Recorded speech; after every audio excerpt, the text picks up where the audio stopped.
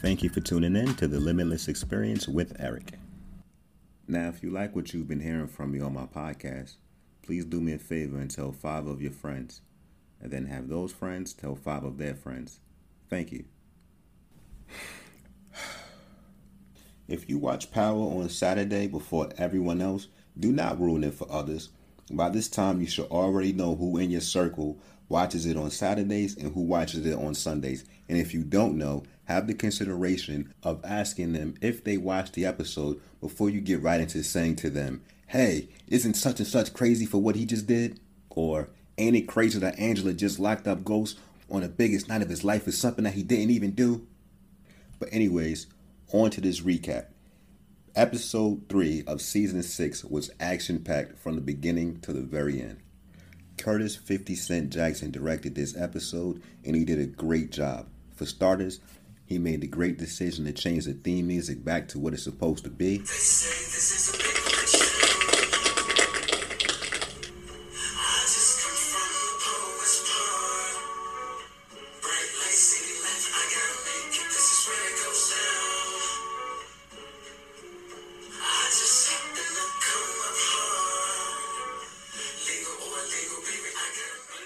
Let's just hope he keeps it that way for the remainder of the season, and everything will be just fine.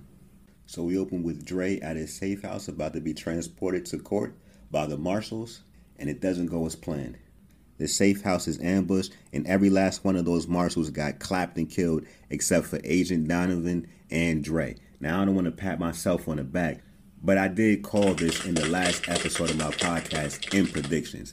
I 1000% said I think we have seen the last of Agent Donovan, and as sure enough, we did see the last of Agent Donovan. And just like I said, because Dre is shook and scared, he was going to be the one to clap Agent Donovan and go on the run. And sure enough, he clapped Agent Donovan and went on the run. Now, of course, they caught his goofy self trying to escape with his daughter, but let's rewind for a little bit. This is a high-profile case with the high-profile cartel. Why weren't any of the marshals wearing protective gear that would have helped them in this attempt to fight off the shooters? And on top of that, why was one of the shooters wearing a stocking cap on his face? I mean, if you come in there to end somebody's life, what's the point of hiding your face? And if you are trying to hide your face, why would you be wearing a stocking cap, dude? Now, conveniently for us, the one dude that they came there to finish off wound up surviving and not getting hit one single time. There would have been at least one more survivor, but Dre wasn't having it.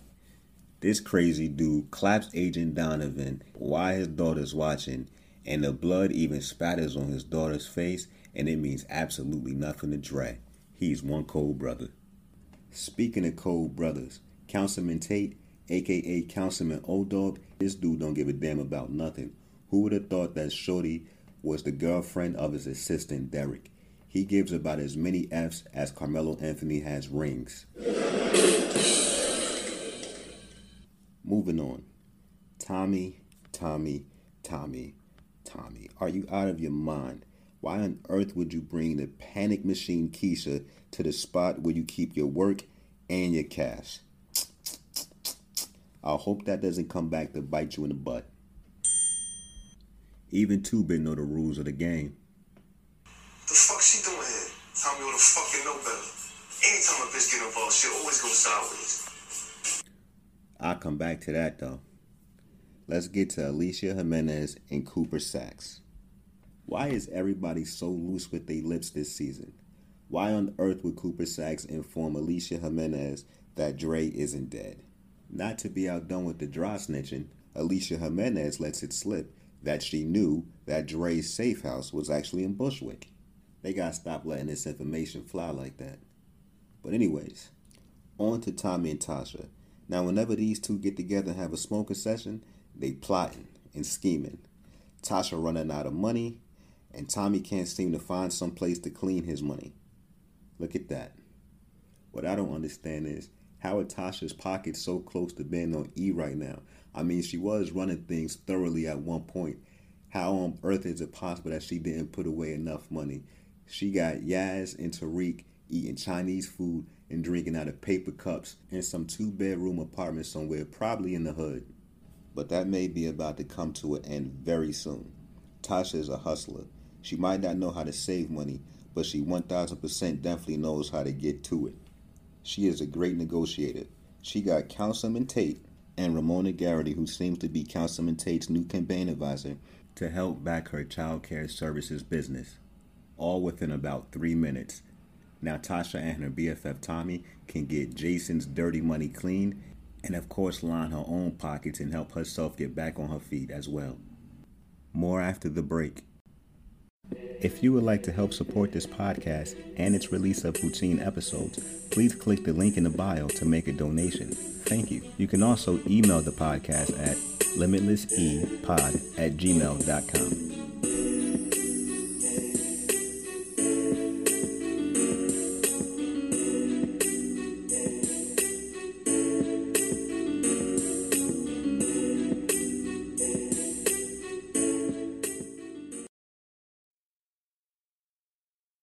Business is booming for Tariq and his two-man crew on campus.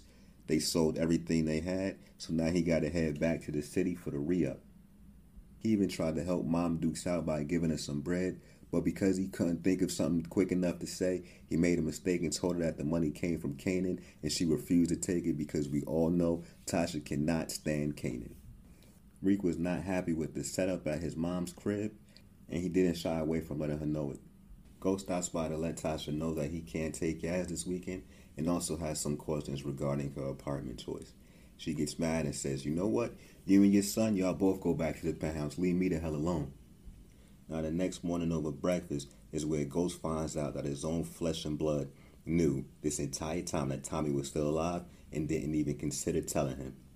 They hug it out and Tariq tells Ghost that he can trust him. But it's something about that look that Tariq gave him. I don't know, man. I don't know what's going on with Tariq. Why would you want to side with Tommy over your pops? But we gonna find out soon. We gonna find out who Tariq really riding with. But at this time, it's still up in the air. After that, Tariq goes into Raina's room to get the remaining of the stash of pills that he left there from the work that Kanan gave him before he died.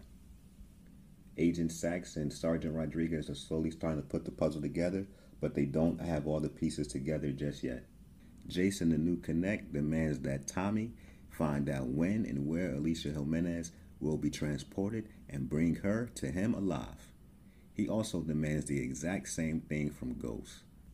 Now, for some reason, Joe Proctor's crib seems to be the place to go if you want to incriminate yourself. Tommy shows up at Proctor's crib to strong-arm him into giving him the details as to when and where Alicia Jimenez will be transported to the federal courthouse. Ghost leans on Proctor for the same exact information, and little puppy Proctor cannot resist. He gives the information to the both of them. After Tommy gets that information from Proctor, he takes it back to his crew and maps out the ambush. The only problem is, for a major part of this ambush, they're going to need a woman. In walks the very trustworthy and dependable in times like this, Keisha. Now, I don't know who's more dumb in this situation. Is it Tommy for depending on her scary ass? Or is it Keisha for being down with it, knowing good and goddamn well that she's going to panic and piss on herself just at the thought of being questioned by the feds, if this goes wrong? Ghost is a high-profile person in New York City. How is it possible that nobody in that courthouse noticed him posing as a contractor to fix the elevator when he himself probably was fighting a case in that same exact courthouse for the killing of Greg Knox? Now we're in the courtroom, and Proctor's inside man slips Alicia Jimenez water laced with thallium, which is equivalent to rat poisoning. It's tasteless, it's odorless, damn near untraceable. Alicia Jimenez drinks it right up, and very quickly it goes into effect, and she has to be rushed to the restroom, in which the security detail does a horrible job at sweeping the restroom to make sure no one is inside. Yes, it had an out of order sign on the door, but it would have taken him all of about 2 seconds to bust that door down to make sure that absolutely no one was in that restroom. Lala, of course, was behind that door waiting in the stall, and she does her job to perfection, which was to just simply text 2-Bit and Spanky to let them know that it's time for them to come through and do their part. 2-Bit and Spanky come through dressed as EMT workers. They get Alicia Jimenez inside the ambulance, and they deliver her right to Jason, just as he asked. Ghost was also tasked with getting Alicia Jimenez to Jason, but he was pretty much working by himself, so I'm curious as to how he was going to get that done. Tommy and Ghost were shocked to see each other in the same place at the same time, but that did not stop them from getting the job done. They bring Alicia Jimenez to Jason, and Jason did exactly what I asked of him in my recap for episode 1 of season 6. He put his own work in, so no longer is he the financial advisor. He's the connect that can put his own work in if need be. He just took out the head of the Jimenez cartel like he wasn't nothing.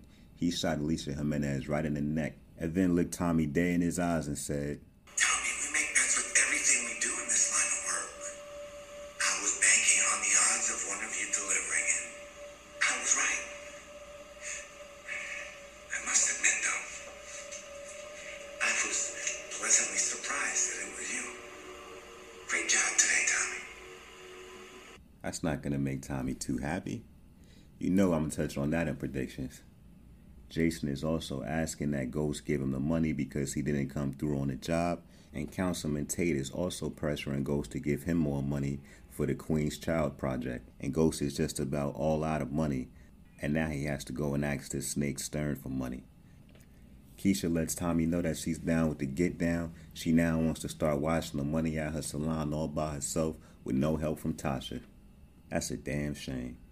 It appears as though Dre is about to cooperate with the feds to bring Ghost down, and he got the nerve to call Sax a double-crosser. Shame on him. And that's the close of the recap. Now for predictions. Now my last pod at prediction time, I did correctly predict that we have seen the last of Agent Donovan, and that Dre would be the one to kill him, and that he would go on a run with his daughter, and he did exactly that.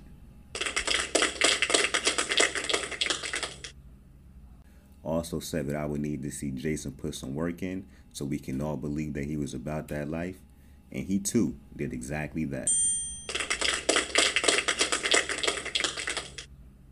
For my newest predictions, I don't like the fact that Tommy brought Lala into his organization and showed her so much after she's already proven to him that she is really not into this. This is not for her. Now, I don't think this one will happen the very next episode, but I do think that if Lala gets pressed by the feds, that she will cave in and implicate Tommy. Now that Tariq is out of pills and Kanan is dead, he's going to need a new connect. I'm pretty sure that connect will be Tommy.